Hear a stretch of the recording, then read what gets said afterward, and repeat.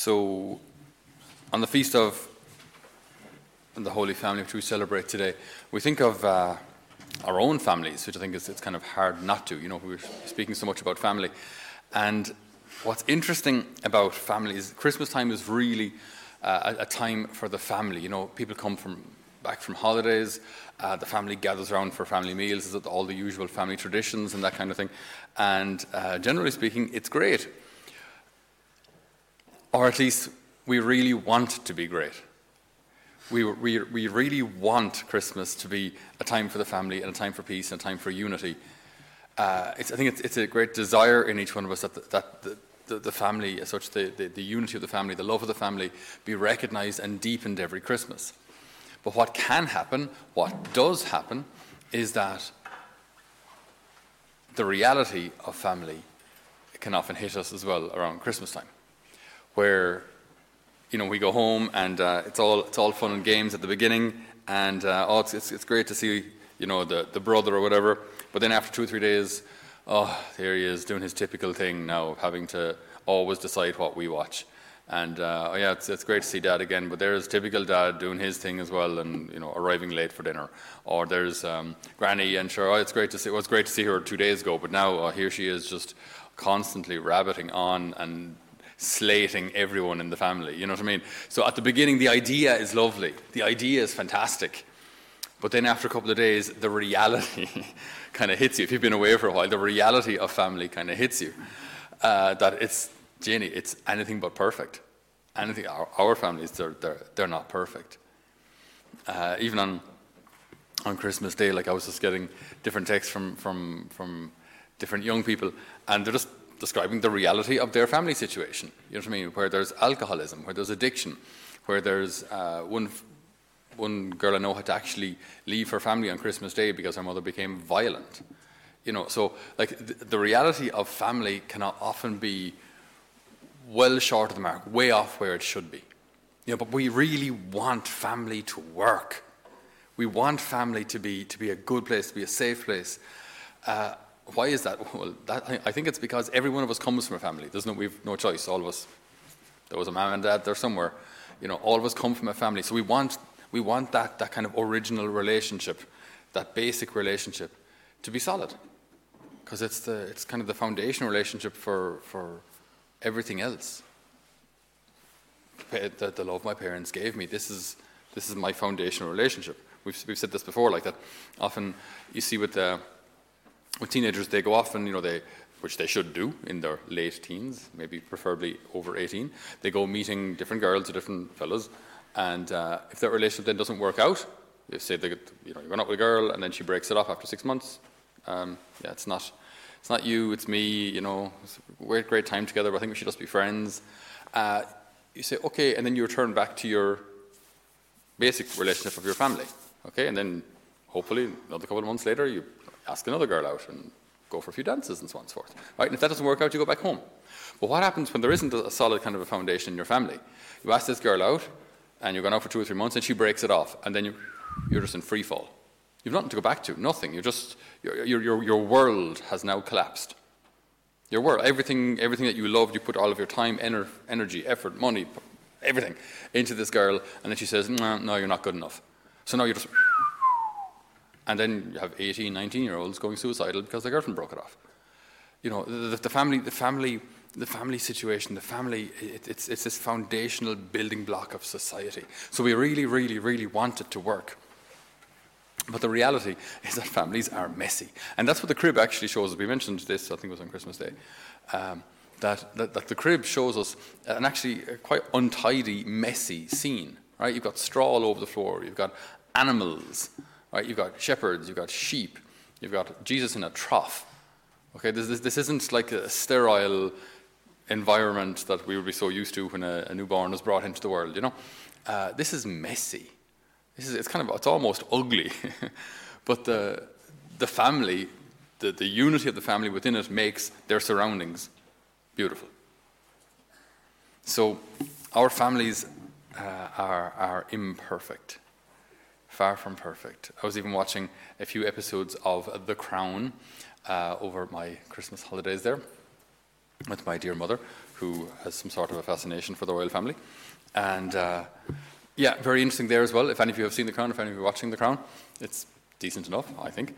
But what's really, really interesting is there again you've got these people who I think many would be envious of. They live in castles. You know, they have a fairly substantial wage coming in. They don't really have any financial concerns like most of us, like mortgages and things, bills to pay.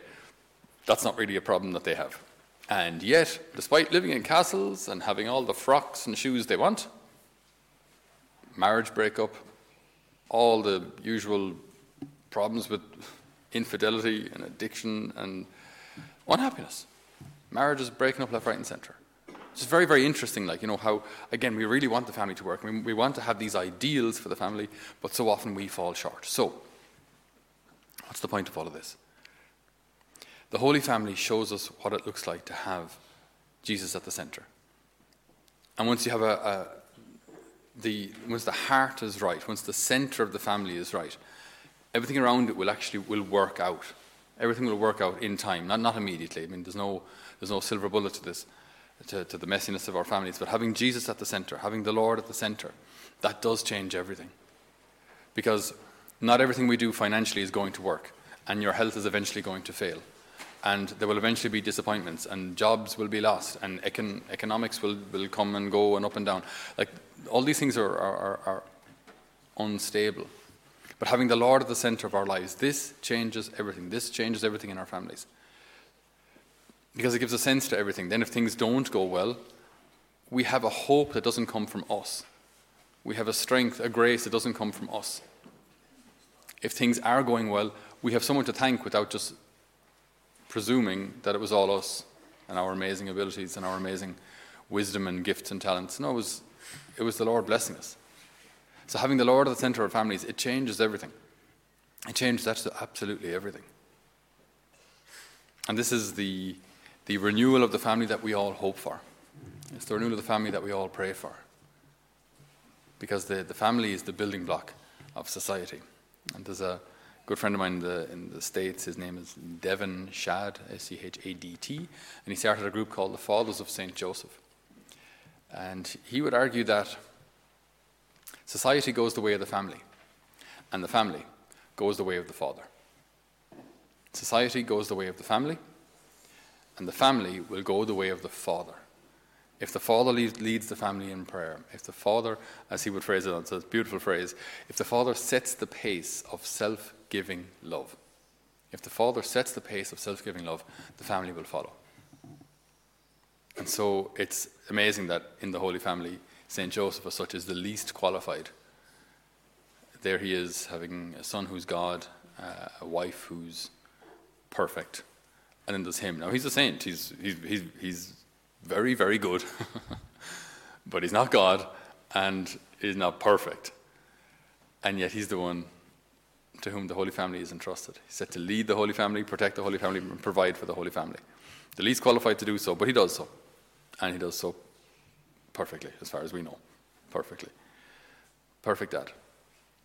So the Holy Family, they went through situations that we probably wouldn't, we don't really maybe we don't think, we think that, look, since Jesus is God and Our Lady is perfect and St. Joseph is a saint, that they had it easy, and everything would have been plain sailing because they had God, everything must have been perfect. No, everything must have been fine. No. They had their difficulties, but they had unity because God was at the centre. And that was what allowed them then to flee to Egypt, to a foreign country where they were not liked. Jews were not liked in Egypt. Remember the whole Red Sea situation? A lot of ancestors of the Egyptians died there. So Jews, Hebrews were not popular down in Egypt. And then they come back and, the slaughter of the divine innocents, all this kind of thing. I mean, horrible situations. But despite the environment around them they lived in an occupied country, despite all of this mess that they lived in, they had a unity, they had a love, they had a hope because the Lord was at the centre. God was at the centre. In our emblem, I'm not sure if you've heard the explanation for this, our little logo for Holy Family. obviously we see St. Joseph. He's slightly taller than Our Lady, who's there, and Jesus in the centre, and plenty of room for all of us. The idea, by the way, of a chasuble, if I can just find it now, in our reading, St. Paul talks about putting on love. If I can just find it. So putting on love, that's what this vestment is called, a chasuble. It goes on top, and that's what the chasuble is supposed to be. That on top of everything else, all the other parts of our vestments, they all have symbolism. The alb for purity, the cincture, the belt, the rope around us for chastity. The stole is to represent priestly power, so the authority that priests have to celebrate Mass and forgive sins. But over all of that, over all of these abilities and decisions, and over all of our lifestyle, everything that we choose to do for love of God, must go love. Love goes on top. So, love of God, love of our neighbour. And in this we imitate the Holy Family. As a priest, you're a father. You have to create a family around you. The family in a parish, the family in your religious community, whatever it is. We have to create family. And we always model this on the Holy Family. And how do we do that? By putting God at the centre. And that way, whatever the messiness of our lives is, whatever the unfortunate circumstances are, whatever the addictions that we're trying to overcome or that we see in others, whatever painful circumstances that we're going through, even in this period of goodwill, this season of Christmas, put the Lord back at the centre. Put prayer back at the centre. Give the Lord his rightful place. And the light of our Christian hope will shine in your lives. And we will see how all things come to the good for those who love the Lord. May the Lord bless each one of us and our families today and always. Amen.